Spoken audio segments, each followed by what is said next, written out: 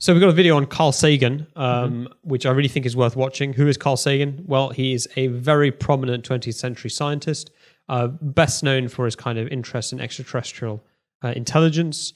And he was basically a massive popularizer of science. So in his day, he was kind of like the Neil deGrasse Tyson of his era, but way better and more prominent, and less kind of...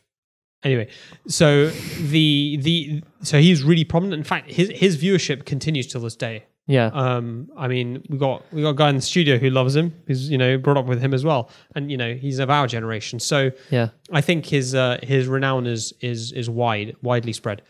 I think I want to address this particular video because it's an example of where he kind of really ducks a question. Yeah. Really avoids a question on God, and it kind of shows up a real big crack and a flaw in his approach to God and religion. It's also a similar crack and a flaw that appears in David Attenborough, in Brian Cox, in Neil deGrasse Tyson, who have kind of made a living along the same lines of popularizing science, but have all taken the same approach with respect to religion and God. I think I don't want to say more than that. And the next generation is generally more antagonistic to religion than he was. He was kind of on the fence and a bit of both. Contact's a fantastic book and film, which approached the subjects in a very brilliant way. But which we can talk about a bit as well. I think it's worth talking about a bit after this. But let's have a watch how the video goes. So the title of the video is Carl Sagan on the Existence of God. My question is, given all these demotions, what is your personal religion, or is there any type of God to you? Like, is there a purpose, given that we're just sitting on this speck in the middle of this sea of stars? No, I don't want to duck any questions. And I'm not going to duck this one.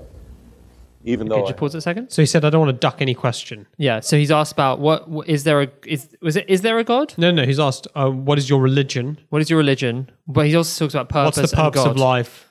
So basically, tell me about your view on the big questions. Yes, right? basically, yeah. And he references that kind of, given that we're a speck on a blue, pale blue dot thing. Yeah. Which I've also had an issue with slightly, but we can address that maybe towards the end. Yeah. So let's continue. continue. And we've got it on slightly faster speed to get through the video a little bit quicker. Yeah, let's do that. High religious personages who are close friends of mine in this room. But let me ask you, what do you mean when you use the word God? Well, I guess my question, it's like, is there a purpose for, given all these demotions, why don't we just blow ourselves up? Why don't we? Yeah, what is our purpose? Let me turn the question around. If we do blow ourselves up, does that disprove the existence of God? No, I guess not. It'll be a little late to make the discovery, but still. Yeah. I guess... Pause it for a second. So, to my understanding, the guy is asking, why don't we just blow ourselves up? I.e., if there is no ultimate meaning, then what is stopping us from killing ourselves? And wouldn't that be as equally meaningful or meaningless as everything else? Yeah. Sagan actually turns that around. So he's answering the question by asking a question. Saying, what do you mean by God? Yeah, what do you mean by God? But then he also asks the next question. If you did, does that disprove God? Which is actually not what the guy was asking. Yeah, it wasn't. It's a completely separate point. Because one is a question on meaning and purpose. Yeah. And he's saying, basically, without God, should we be nihilistic? And Sagan is saying, if that were true, then does that make God's existence? Does that disprove God's existence? But those are two completely separate things. Yeah, questions of God's existence are different to questions of human perception about God's existence. Yeah, and the implications of God's existence or non-existence. Yes, these are two very separate things. Yeah, so it's not quite that. He's somebody committing suicide because they think their life is meaningless has no bearing on whether there is a God. Yeah, that's what I'm trying to say. Yeah. There's no relationship between the two. Yeah. So him posing it as if it's a clever refrain or a clever response, it's actually a completely different issue. Yeah.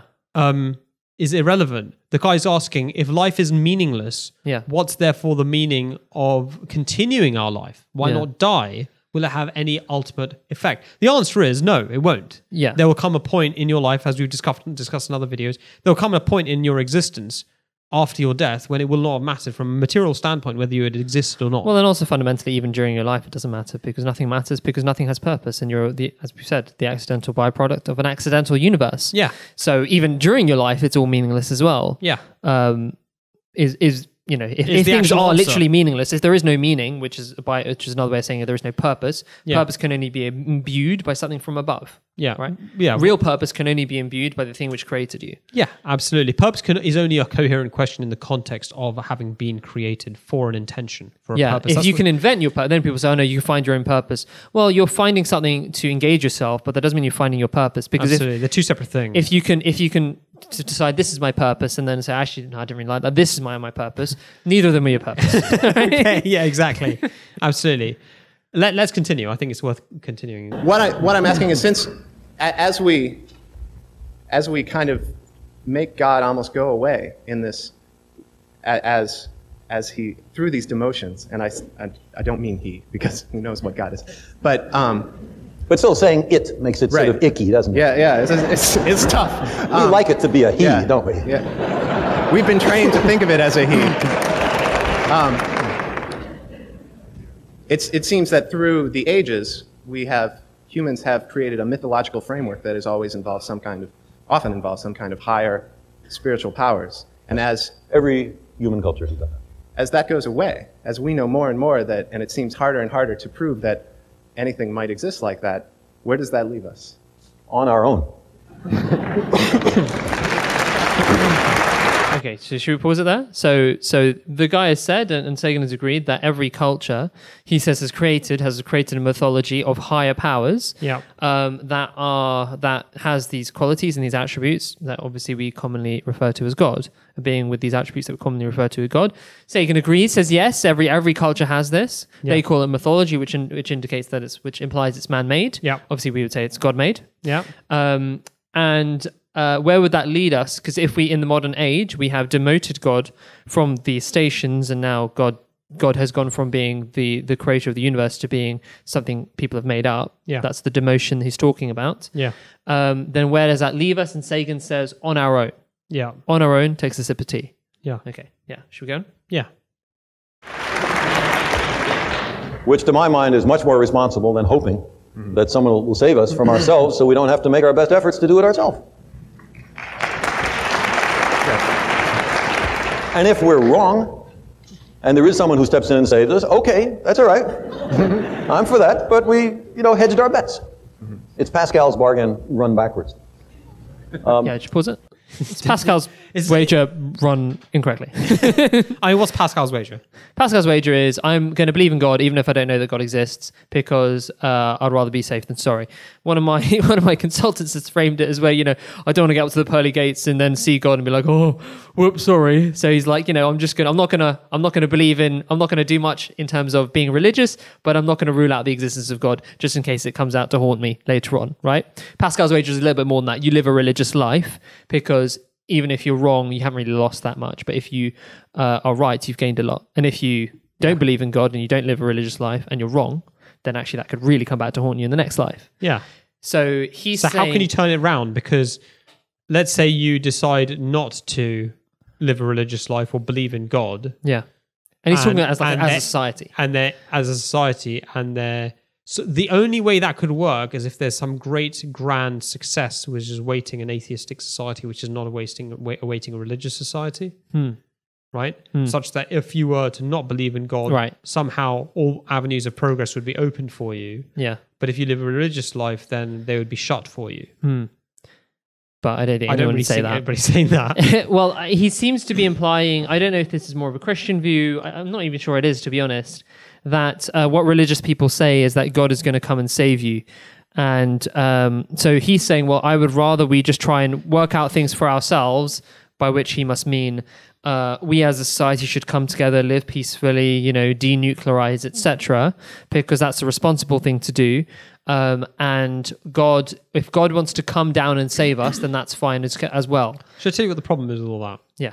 The big problem with that is that, he actually answers his own... First of all, I love it how when you really scrutinize what these people are saying, you find that often it's just completely content-wise empty. Like Pascal's wager turned backwards. What is he talking about? Yeah, it's just a clever refrain that... It just sounds smart. It just sounds smart, and then they just continue talking. Actually, when you look at it, it's like, no, that's not true. Yeah. Okay, and the previous point he made as well, again, falls apart when you start looking at it carefully. But the reason it doesn't work, he's actually answered his own question. He said all societies throughout human history have created the belief that God exists. Okay? So the question he should have then asked is, well, what is the benefit?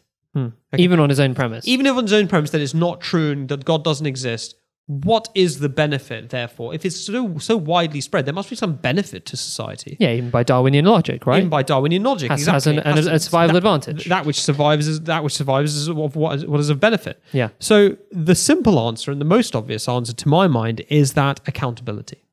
Okay, he's talking about, well, we can do it on our own and get there on our own. Well, the answer is simple. Human beings do not respond to anything except accountability. They never seek peace. They never seek the pathway which is good unless they will be held accountable for it. Okay, and outside of a framework where there is a higher power to hold you accountable, you can't do it. Fundamentally, you can't, because at some point in a nation's life, there will come a point where the systems of societal accountability break down. Yeah. Okay, it might be a pandemic. Yeah. Okay, it might be a war. Yeah. It might be all kinds of different calamities that fall upon a nation.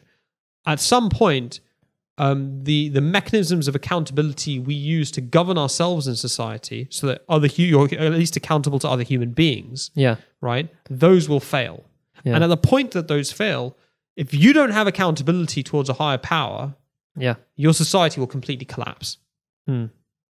So he's talking about making it on our own. No chance in hell.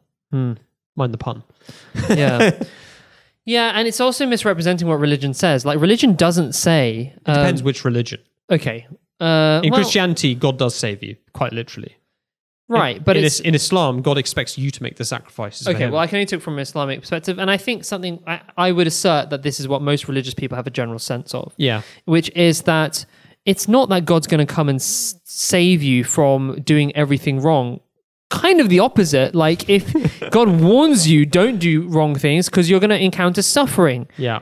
Both potentially in this life and the next. Yeah. So it's the opposite. The whole point of religion is to give yourself the accountability and give yourself the responsibility to act properly in this world. Well, perhaps he's saying that, maybe, isn't it better that we do what is right for right's sake without the question of accountability? I'm not, maybe, but he hasn't said that explicitly here. No, he hasn't. But even if he did say that, that's also completely incoherent. Yeah. Because one, human beings are creatures of accountability.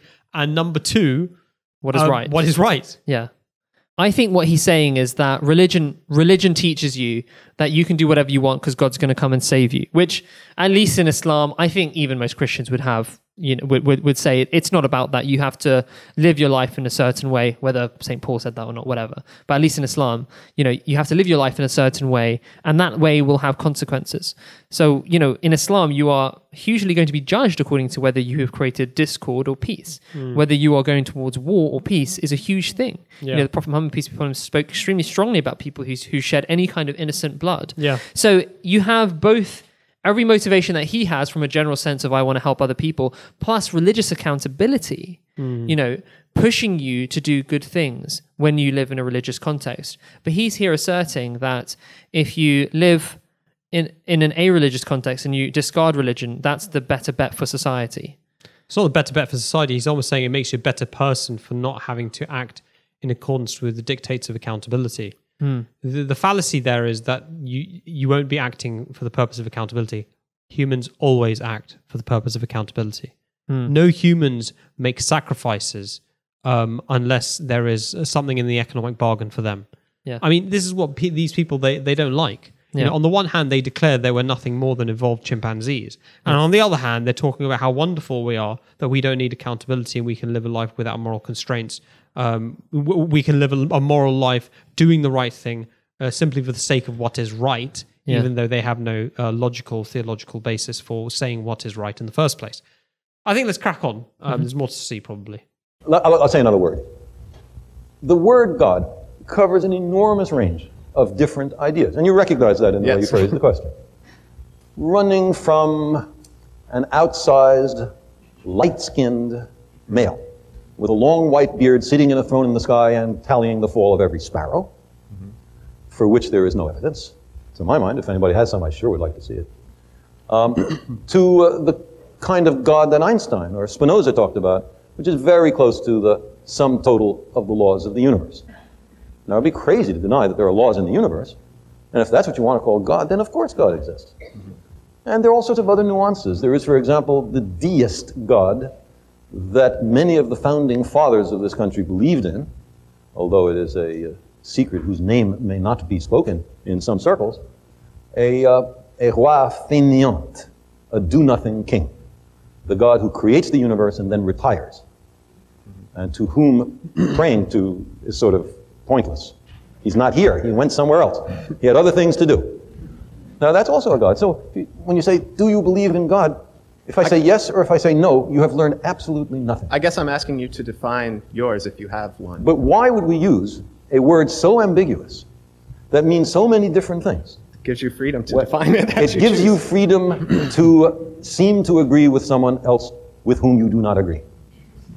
It covers over differences. It makes for social lubrication.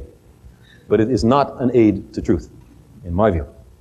And therefore, I think we need much sharper language when we ask these questions. Sorry to take so long in answering this, but this is an important issue. So essentially, he says, I have an issue with your definitions. Like that's the answer to his question. And the big questions is, apart from what we just spoke about earlier, it's about what you're defining God in the wrong way. And can I just kind of give a response to that? Which is that people say this, but I think it's disingenuous. Everyone knows what God means. Yeah. Everyone knows what God means. God means the thing which created us, right? And which we have some level of accountability towards, right? That's everyone's common conception of God from every religious culture. Yeah. Even if some scriptures have variations on those themes, they all essentially say the same thing, and certainly their modern day adherents almost universally say that. Even he's saying Einstein. I mean, the reason why there's always so much debate about what Einstein believed about God is because it seems like he may have said contradictory things at different times, potentially. But very possible. He's a human being. Yeah, but like typically as they get older, they start becoming more religious. I don't know about Einstein, maybe, but he, one of the famous things he said is, why don't you like quantum mechanics? Because I don't think God plays dice. Yeah, he's clearly not talking. But no, he's clearly not talking about the laws of nature. Yes, no, he's not. He's not talking about. No one says that God equals literally the laws of nature, a bunch of mathematical equations. Yeah, I know. Right? I know. No one believes that. I don't think even Spinoza believes that. Einstein, God does not play dice. The whole point of him saying that, whether or not he fully had certainty in God, he's saying that if God exists, right, he is not someone where the universe, he's all-knowing, basically. And he believed that quantum mechanics contradicted the idea of an all-knowing God. And that wasn't really his picture of the universe, okay? That's what that means. It gives you an indication even for Einstein. I'm not saying Einstein fully believed in that God, but even he had a conception of what God should be. Yeah. Right. Even his definition that Sagan has given here of, Jesus, and he tried to caricature it a bit, which I can kind of understand. But at the end of the day, he was saying, that this God, this white-skinned person in the sky who is grand and knows the fall of every sparrow. What are there is essentially hinting at is omnipotence and omniscience. Again, the fall of every sparrow, an all-knowing God. Right? What I find difficult about what he's said is there's three things. I'm going to number them. So the first thing is he says, I'm not going to duck the question. That's what he said at the beginning. And then he goes ahead and he ducks the whole question. Yeah. He was asked, what is your religious views? And he starts going off and sounding off about definitions of God. Yeah. That's not fair. The guy asked you, what's your view of the purpose of life? Yeah. Okay. And he didn't give an answer. Yeah. Despite saying that he would give an answer. Presumably because he is torn on the answer. Yeah. Maybe he thinks there are two parts of him that are inhabiting two different camps and he can't give an easy answer. Maybe he should have said that then. But he shouldn't have said, I'm not going to duck the answer and then duck the answer. So that's the first thing. The second thing is, these guys, they love the deistic God. They love him. Yeah. Okay. They absolutely love the idea of a God who creates the universe, sets it up and gets it running and then goes away. And the reason they love it is because they don't want to be held accountable for their actions. That is the big thing that religion asks of you. And they don't want to be associated with the common religious folk either. Absolutely. And with the common ordinary person who believes in God and does his prayers and goes to bed in a humble hut. They are the great intellectuals. But you know what? If all religions only taught that you'll not be held accountable for your actions and there was a designer to life, there wouldn't be a single atheist on earth. That's a fact. Okay? There would be nobody who would look at the universe and say, you know what? This doesn't appear designed to me. Yeah. Because the incentive for saying it doesn't appear designed is because they do not want to acknowledge the role of a creator in their life, because they don't want to acknowledge the fact that if they do have a purpose, are they fulfilling it or not? Yeah. That's actually the problem, and that's why they never give a straight answer. That's why these highly intellectual, highly eloquent, highly intelligent individuals suddenly start fumbling and talking about definitions and sipping their tea in between because they don't want to answer the question fundamentally, right? The second thing is that, the Quran, again, beautiful, beautiful book, always has an answer, and it's straight on point every single time. Chapter 21, verse 17 and 18, God says, "And we have not created the heavens and the earth and all that is between the two in sport. If we had wished to find a pastime, we would surely have found it in what is with us, if at all we were to do such a thing." Yeah. Which is basically the definition of a deist God. I made it for fun and then I left. Yeah. God's saying, I don't do things for fun. Yeah. Okay. And of course, a being which controls all of matter, time, and energy. Yeah. You wouldn't expect to have hobbies. So, you know what I mean? Yeah. And God says, if I would have found a hobby, I would have done it with what is within myself. I wouldn't have created you guys, mate. Yeah. So that's the second thing. And it's just a giant coincidence that all these religious cultures, come up with the exact same conception of God. Yeah. Which is, can I speak to that now, or do you want to finish your point? I mean, there was one last point about them making money off the creation of God. Well, let's finish on that. Why don't you that's an go for interesting that? point. But, what thing which... you make that point. Feel free. No. What I was going to say is that they alluded to it earlier, which is that every religious culture, every culture on Earth has a religion. This has been established through anthropology for hundreds of years, essentially now, or over 150 years kind of thing. The more they looked, the more they found in terms of religious cultures. Yeah. And they found that, there's always essentially a common conception of God. Okay? And as we've spoken about, it's basically the idea of this great thing which created us and which we're going to return to in some way. Yeah. And there may be many, many different names of that God, but actually they're all the same. Yeah. So the Islamic viewpoint on that is not that it was merely survival advantage and it was just a Darwinian thing where we came up with exactly the same idea, which is an incredibly abstract idea in the first place anyway, which I think makes it implausible from a Darwinian sense anyway. But actually... You have a great point about that you made to me once. Phenomenal point. Oh, I can't remember it now. About comparison and analogy. I can't remember. Let me finish my current point. And then I'll tell you the point you told Umar, me. Who's regressing, evidently, mate. But the point I was going to say is that, the Islamic explanation for why there are all these religious... for why there are all these religions in the world is the only one that makes sense. Yeah. Because around the world, how do you have all these different people separated in time and space come into the exact same conclusion of an extremely abstract being, nothing like any human being, right? Yeah. Something which has infinite power, infinite, knowledge, and which has created us, and we're going to go back to it, or him, right? Yeah. How is it that this same idea has been reached by all these different cultures? It's implausible to argue that it was just a coincidence, or that it was simply a Darwinian thing, because how did it actually come about? How did the idea come about? How did it catch on? Yeah. If it wasn't true, how did it catch on? Yeah. The only answer is that if you're looking from an impartial mind, is that the same being actually implanted that idea in all these different societies. And that's what the Holy Quran says. Yeah, so I'll give you a quote. Please. Chapter 16, verse 37.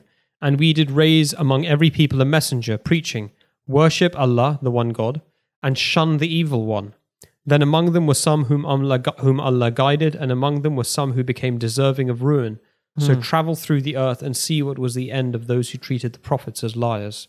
And Islam is the only religion to actually make this explicit. Yeah. It says that every single religion in its origin, or every major religion in its origin, was true and had a true prophet at its source. Krishna, Buddha, Confucius, Lao Tzu, Socrates, peace be upon them all. We take them all as true prophets. As well as Moses, Jesus, Abraham, etc. Of course. And other religions can't explain how you have all these other religious cultures. Islam is very universalist in that way. Yeah. And I think also then, there's a... Sagan is by no means a new atheist. No, he's much smarter, much more nuanced than them. He was, yes. So it didn't exist at his time either. Yeah. Who knows what he would have been if it was Well, we around. can't speculate on those kinds of things. No, it's impossible. But there is a lot of the things that you see in atheism generally and in agnosticism and scientism, etc. They come out of a conception of religion which is quite narrow and which can't explain a lot of these questions. It's a form of acceptable bigotry amongst the scientific classes. Yeah, but what I'm saying is that there's a genuine element of there's lots of questions which I think Christian culture didn't answer. So how do you explain all these different religions? That's a big one. Yeah. Because if you're a Christian, you have to essentially say that they were liars, all these other religious founders, including the Prophet Muhammad, peace be upon him. Only the Judeo. Yeah, only though that small line of prophets in the world, in the context of the world, was true. Yeah. Whereas Islam actually allows you to accept all of them. Yeah. It gives you a worldview which explains the rest, everybody else's spirituality. The last thing I want to say is that these people are obviously enamored of God's creation because their entire lives are devoted to promoting the beauty and the wonder and the design in nature. Yeah. Carl Sagan became famous for his TV documentary series, Cosmos. Cosmos. Talking about the cosmos. It was the first time I think it had been done so beautifully and successfully. Yeah. And it was preceded a lot of the kind of great programs like David Attenborough we have now, Brian Cox, also very good kind of popularizer of science. And they're excellent for what they do. The problem is that they make their careers and their reputations and their money, on effectively the beauty of God's creation, the beauty of design. If nature was chaos, there'd be nothing beautiful to it. Well, they wouldn't exist either. And they wouldn't exist as popularizers. They exist as popularizers because it's designed, because there is fine tuning, because it's elegant. Yeah. Okay. Because it inspires, wonder in the hearts of human beings. That's why they have a job. That's why he became famous. So what they're good at is presenting that in a clear way. But they don't but at the same time they want to detach the viewer from God. Yeah, they're the creator of the TV show. Exactly. It's almost like God's like impinging or infringing on their kind of domain of like revealing the secrets of nature. Instead of actually recognizing that this is so wondrous and beautiful and elegant. Precisely because it actually is ordered. You can't have order without an orderer. You can't have design without a designer. Yeah. So I think one could be harsher and say they make their money off God and then disclaim him. But far be it from me to be harsh. Say I'll stop right there. Well, I mean, what you said reminds me of when I was younger. I can't remember how old, but I remember realizing the contradiction of. You'd see a beautiful painting of a beautiful landscape and the sky. I remember specifically when I was looking at the clouds, and I was like, this is absolutely beautiful. And I remember thinking, I was driving back, or I was in the car being driven, and I saw this beautiful like sunset with the clouds, when there's streaks in the clouds and all that. I thought, my God, that's just beautiful. That could be a painting. And then I realized when we see a painting that contains that beauty, which is just borrowed beauty from the real world, yes, we think, this is incredible. Whoever did this is a genius, an artistic genius. This is the most brilliant thing, and it could not have been done except from a brilliant mind. Yes. But when we see it in nature, apparently, a lot of people are like, there's no mind behind that. But have you seen that painting? Let's go to that new exhibition. The last thing I want to finish on is your insight you gave me. I probably nicked it. Which is, maybe you did, but I mean, that's how it came to me. Which was how did the early primitive societies come up with this idea of a transcendental, unique, peerless creator who has nothing in common with any of his creation. Surah Al-Ikhlas, one of the last chapters of the Quran, very short, few verses long. Say he is Allah the One, the Absolute, it means. Not 1, 2, 3, it means Allah the One. In other words, besides whom there is nothing. Say he is Allah the One. Allah the Independent and besought of all. He begets not. In other words, he doesn't have children. Fundamental, right? Nor is he begotten, and he doesn't have parents. There's no lineage above him or below him. He's always been there. Eternal. He's eternal, right? He's not part of a chain of causality, is effectively what that's saying. He begets not, nor is he begotten. And lam yakul lahu kufuwan ahad. There is nothing like unto him. Imagine that statement. There is nothing like unto him. That's an extraordinary statement. When you really think about it, and it's the point you made to me many years ago, how could a primitive society, looking at the thunder, looking at the wolves, looking at the wind, looking at the fire, looking at nature, come up with a conception of the creator of everything that creator is nothing like any of this? Because you can only extrapolate from what is observable. Exactly. You can only extrapolate. And I think, I remember I was making a presentation on this once, and to illustrate it, I had to illustrate the atheistic view of this, which is basically like you have, there are kind of spirits behind things, and then they think, oh, it was a really big spirit, or there was a really big man that did everything. And I remember seeing this kind of, this picture of like this great Iceman, and I've used it in my presentations to explain that. But there's still something so fundamental, but then the jump, the next part of the story, the atheistic story, is they went from the big Iceman to God.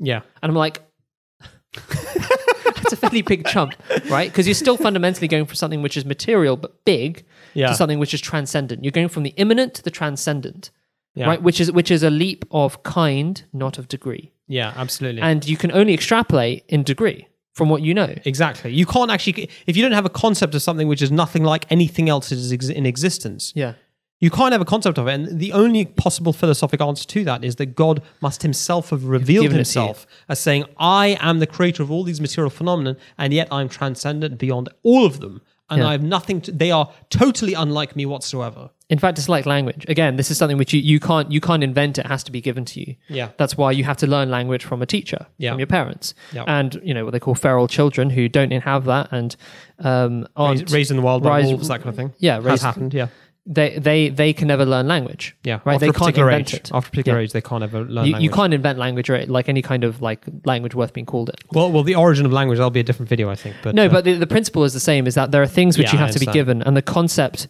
funnily enough, the concept of God has to come through language, which has to be given by God into your brain, which is given by God. No, I think, I